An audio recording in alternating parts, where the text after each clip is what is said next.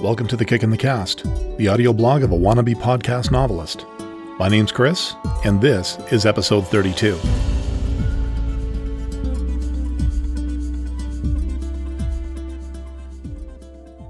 Hello, and welcome back to The Kick in the Cast. So after I recorded and edited the last episode, I learned a little bit about room acoustics. If you heard last week's intro and housekeeping, you might have noticed it was a bit different in terms of audio quality than the story itself. As of this recording, it should be fixed, and I'll explain what happened later. For now, I have Chapter 2 of Ribbon Dancer on deck for you. If you missed the first chapter, please go back to episode 31 to get started. Alright, so here we go with Chapter 2 of Ribbon Dancer.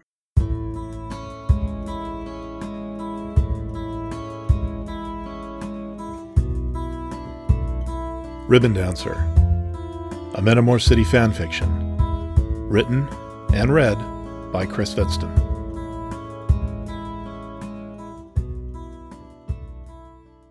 Chapter 2. The plan had been a simple one. Celebrate his morph day with a few drinks, pop a couple of Tox Block tablets to delay the effects of said drinks while he worked his shift, then go and have a few precious hours with her.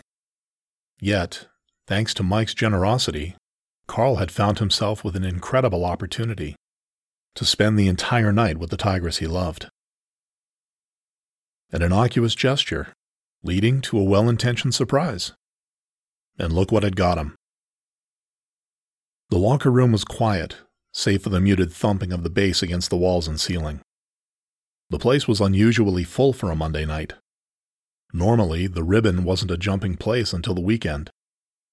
At least this unusual spike would make the bean counters happy. The more people showed up, the more money the place made.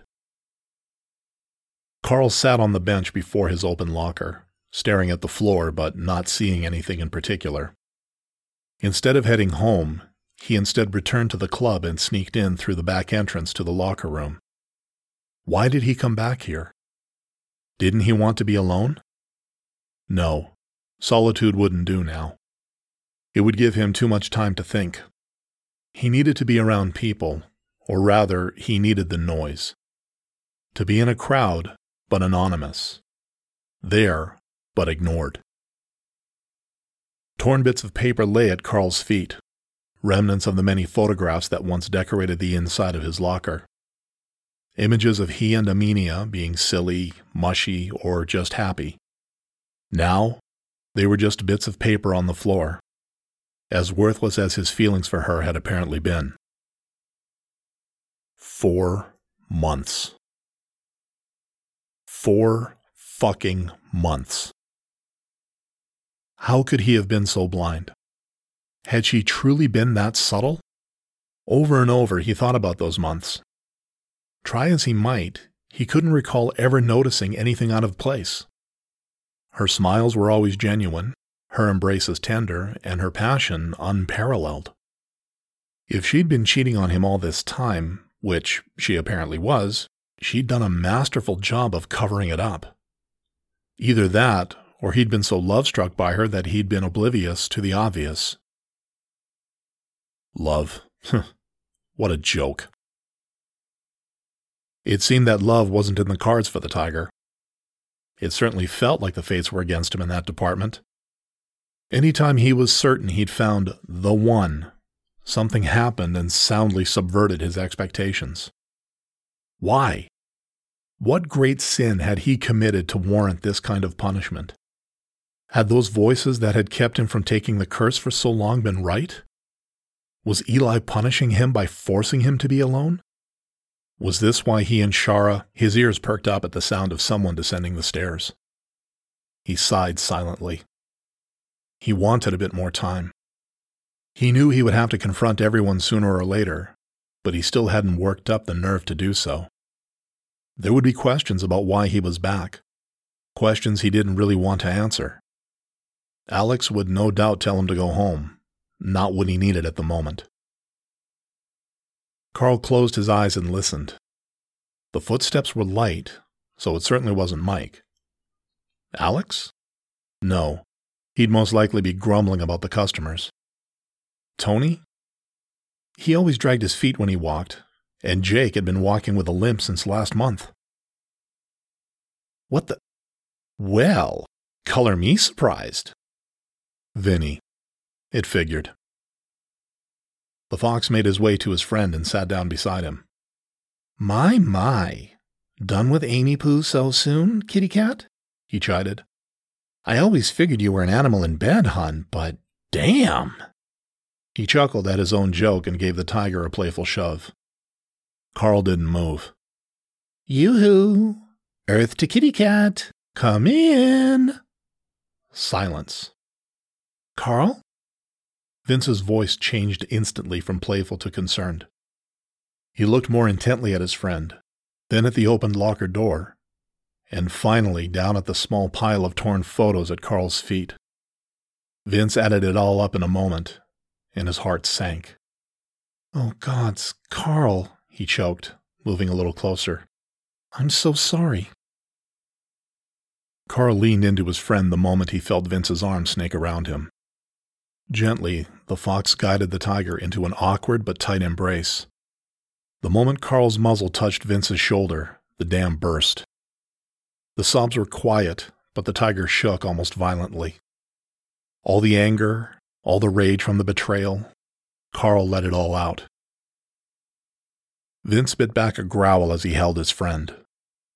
He always suspected something about Amelia, and it appeared his instincts were right. There had always been something off about her, something that just rubbed him the wrong way. She seemed genuine enough when she dealt with Carl, but she was always holding something back. Right from the day he met her, Vince picked up on it. How long? She said 4 months, the tiger muttered, finally leaning away from the fox. He wiped his eyes and took a deep, shuddering breath. 4 God's damned months. Carl told Vince about the night. The flowers, the surprise early arrival, and catching Amelia on top of that Monday, riding that meat bag the way she used to ride him. At the mention of Monday, better known as Mundane, Vince crinkled his muzzle. Had that been Amy Poo's dirty little secret? Had that been what she'd been holding back all this time? He knew a few morphs who had a taste for so-called normal folk, but no one had ever set off Vince's senses like Amelia had. Did she say why? Carl shook his head. I really didn't give her a chance to explain, he said. I really didn't want to hear it either. I've got a pretty good idea why, though. Vince nodded. The phrase 4 months put it all into perspective. 4 months ago, Carl did something for Amelia, a gesture that theriomorphs typically only did as a sign of ultimate trust towards someone for whom they cared. He reverted back to his human form, revealing to the tigress who he was before taking the curse of Metamor City. Among theriomorphs, such an act was normally avoided if at all possible, owing to the magical toll that had to be paid after. Dropping the fur, as some called it, was only ever done in an emergency or as a gesture of the deepest trust between people in love. The fox shook his head.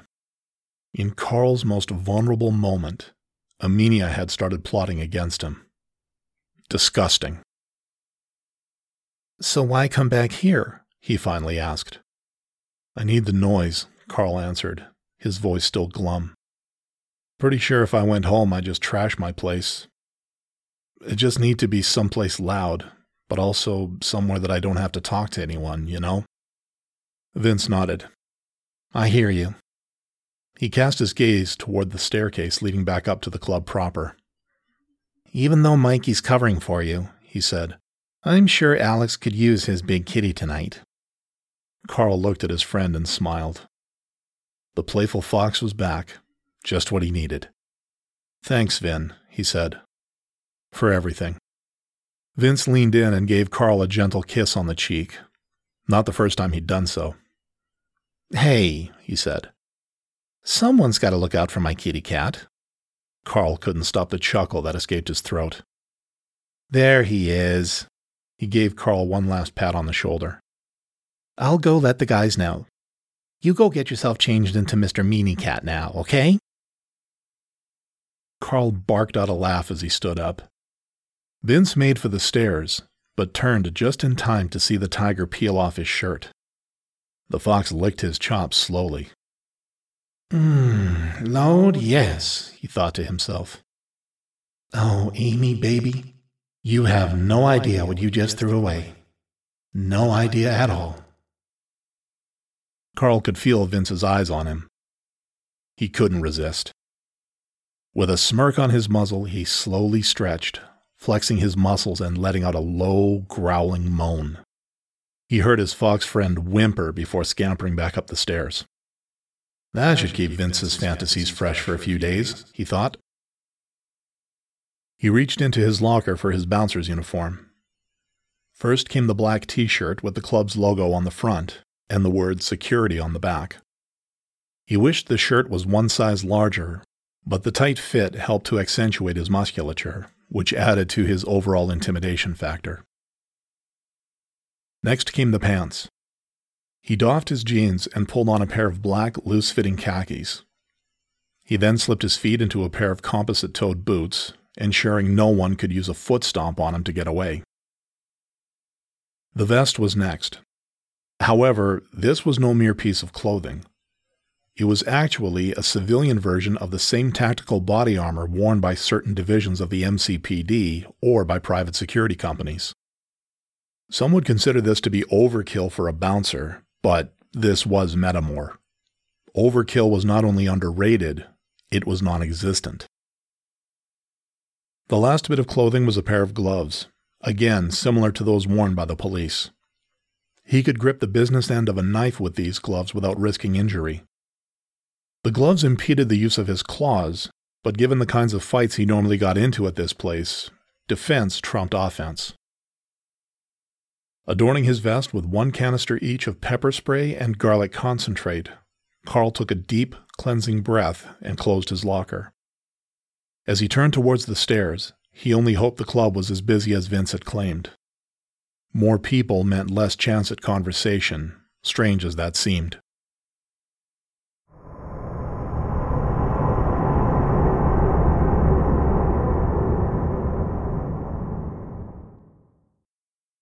The interior of the Ribbon was laid out much like any other nightclub. A raised floor surrounded what many places would deem the dance area, but said area wasn't for dancing. Well, not by the patrons, anyway. Tables dotted the upper level for people who preferred not to belly up to one of the two bars to drink, and even from there, people had a good view of the lower area, with the main attractions put on a show for the customers. It was these attractions that justified an all-Theriomorph security staff. It was these attractions that gave the establishment its very name. It was the Ribbon Dancers. There was nothing mythical or magical about them, though to watch them perform would make most believe otherwise. There were 12 of them in all at the Ribbon, each one representing one of the calendar's birthstones. They didn't all perform at the same time, or even all on the same night, barring a special occasion. Only 3 or 4 would be featured each night. As a result, each night had its own collection of regulars, as well as any new, curious folks who'd heard of this place through the grapevine. Each dancer had their own stage, about the size of a tabletop. It wasn't much, but it allowed them to move in their own unique, sensual ways. The stages were ringed with tables at which customers sat and offered tips when they were feeling generous. The tables were wide enough to keep the audience interaction to eyes only. Should anyone insist on a more intimate experience, well, that was where the bouncers came in. The ribbon dancers themselves were so named because of what they wore on stage. It was, for lack of a better description, a ribbon-style outfit that ran over each breast and then down between their legs. It covered what one would normally see at a strip club, and that was the way it stayed. Each dancer wore a different color matching with their associated birthstone. Gold runes, believed to be an incantation from the Temple of Hedonism, danced over the ribbons, giving them the illusion that they were constantly in motion across the dancers' bodies. Combined with the sensual moves each dancer performed, they were a sight to behold. Carl ascended the stairs to the main floor and easily slid into the darkness. Alex and Mike did spot him, though, but they merely gave him a nod. Vince must have talked to them already and emphasized that leaving the tiger alone would be the most prudent move for tonight. Relieved that he would be left to do his job, Carl settled in, panning his vision over the crowd. He watched for any patron who was showing those telltale signs that they were about to do something stupid. Tonight's dancers were Ruby, Amy, and Jade, representing the birthstones Ruby, Amethyst, and Emerald, respectively. That explained the crowd tonight. Ruby was normally a Friday dancer and the largest draw of the entire crew. Mari, whose stone was the aquamarine, was normally part of the Monday lineup. She must have called in sick. The tiger snorted. Judging from the numbers tonight, she wouldn't be missed. Or so he thought. His ears caught the commotion before his eyes did. Someone was standing by Ruby's stage, pointing at her accusingly. To her credit, the raven-haired, red-clad dancer was doing her best to ignore this person, but it was driving the other patrons away. Carl bristled. All he really wanted to do was to get through tonight, go home, and start coping with his new single status. Yet now, here was this Mundy daring to spoil his plans by having one too many drinks and apparently some kind of issue with Ruby. He began to move, the crowd parting for him like the ocean in that one legend.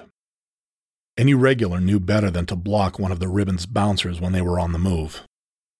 Any non-regulars were quickly pulled out of the way, others assuring them that offering any obstruction would be hazardous to their health. Carl bit back a growl as he clamped his hand down on the loud patron, who turned to face him. The overpowering odor of cheap booze, cheaper aftershave, and no deodorant made the tiger's nose crinkle in disgust. It took the patron's eyes several seconds to finally focus on Carl, but coming face to muzzle with one of the ribbon's bouncers did nothing to tone down his attitude. What the fuck you doing? The patron asked. Gods, his breath smelled worse than the aftershave. Sir, Carl said in his best diplomatic tone, I'm going to have to ask you to tone it down. You're bothering the other patrons here and the dancer. Fuck you, the patron slurred. Where's my girl? Where's my Mari? What's this bitch doing up here? I want my Mari, not this slut. Sir, Carl nearly snarled. Okay, I tried to be nice, but if that's your attitude, I have to ask you to leave. He took a step back, giving this drunkard the opportunity to get up under his own power. It was all part of the protocol. Be nice to start, be not so nice if things escalated. I'm not going anywhere until I see my Mari, the man said. He waved a hand towards Ruby. Get this bitch off the stage and get my girl out of here now. Carl sighed. Were he still wearing his yew-tree pendant, he would be grasping it right now, begging Eli for strength. He leaned down and made sure to get right in the drunk's face. Sir, he said evenly, Mari's off sick today, and Ruby was gracious enough to fill in for her. That's life. That's the way it goes. People sometimes get sick, and they can't make it to work. The tiger then snarled slightly. It was subtle, a small warning that his patience was running out. Now, he said, his tone firmer. I've asked you to leave Ruby alone. You refused. I gave you the opportunity to leave under your own power. You refused. As of now, I'm authorized to pick your stinking, belligerent, drunken ass up over my shoulder and parade you around this place before tossing you out onto the street. However, I'm going to be nice for just a little bit longer. You're going to stand up, and you're going to walk out of here with me behind you. I'm giving you one last chance to keep your dignity. His ears flattened. I suggest you take it. He wasn't sure what part of that speech got through to the patron, but suddenly the drunk's expression softened. He finally realized just how much trouble he was in. Slowly, he nodded and Carl backed away just enough for him to stand up. Despite his drunken state, the man seemed able to move on his own and proceeded towards the exit with Carl following not 2 steps behind. The tiger felt relieved that the situation had been diffused without further incident. He could feel his claws twitching and his tail lashed back and forth, betraying his internalized agitation at this Monday in front of him. Part of him almost wished that the patron would try something. He wanted an excuse to unload on him and work through the already shitty night he was having. Leave it to the gods to grant one's wish at the worst possible moment. The path to the exit led past first Amy's stage, then Jade's, and then finally up the 3 stairs to the raised floor. They were just passing the bar closest to the stages when the drunk acted. In a blinding move, he reached over the bar and snatched a bottle of vodka out of a bartender's hands. The move was so sudden that it caught Carl off guard and he wasn't able to avoid the attack. The bottle smashed down on his head, shattering and covering him in its contents. Shock gave way to pain in moments. The tiger staggered back and was just barely able to bring his arms up to block the bar stool that crashed down on him next. He barely felt the expensive wood splintering against him, though. He was still trying to regain his senses from the bottle blow to the head. "Where's my Mari?" the drunk yelled, tackling Carl in an effort to get back to the dancers. "Give me my Mari!" Normally, Carl would have no trouble dealing with someone like this, but that blow to the head affected him more than he initially thought.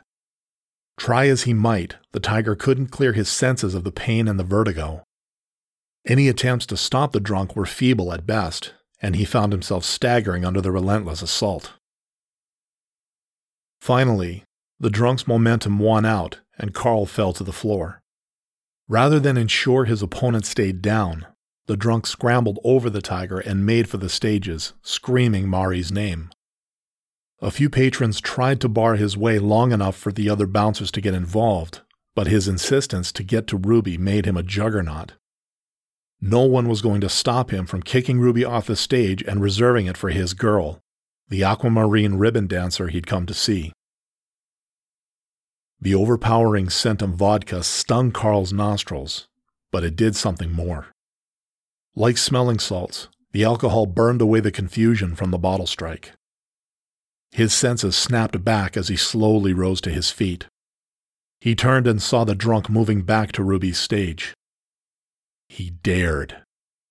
That damned Monday dared to defy him?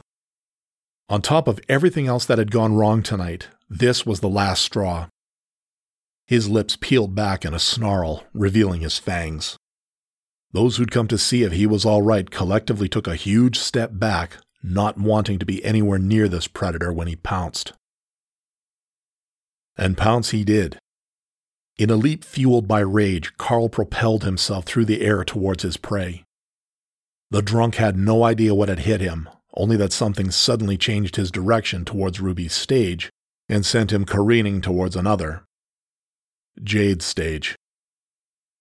The green-clad dancer had no time to react as Drunkard and Tiger crashed into one of the surrounding tables, skidded atop it, and plowed straight into her. Carried by the momentum, the trio skidded across the stage and the table opposite before collapsing on the floor in a pile of limbs, spilled drinks, and shattered glass.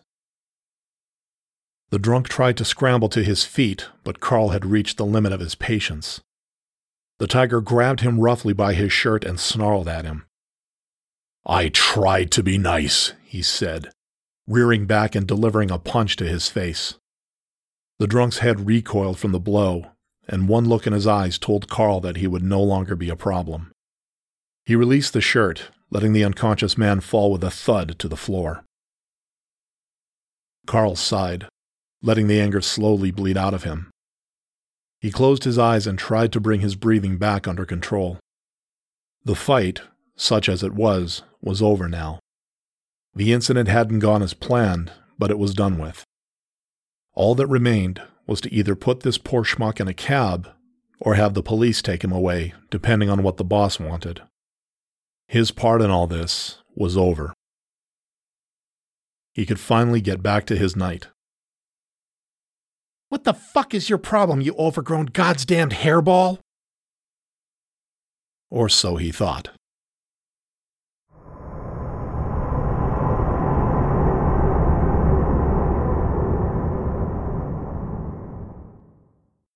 And that's our story.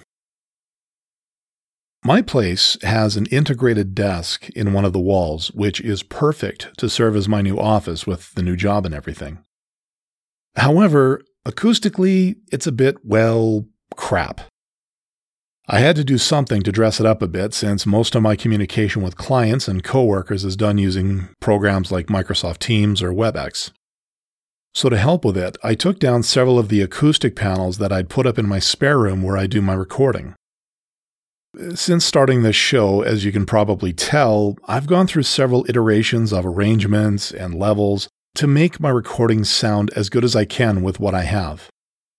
I thought that with my latest iteration, basically going back into the closet, that the panels on my wall weren't necessary anymore, so taking them down to repurpose them would be okay. Oh, how wrong I was. As you probably heard last week, just taking down those 14 panels was enough to create a bit of an echo in the recording.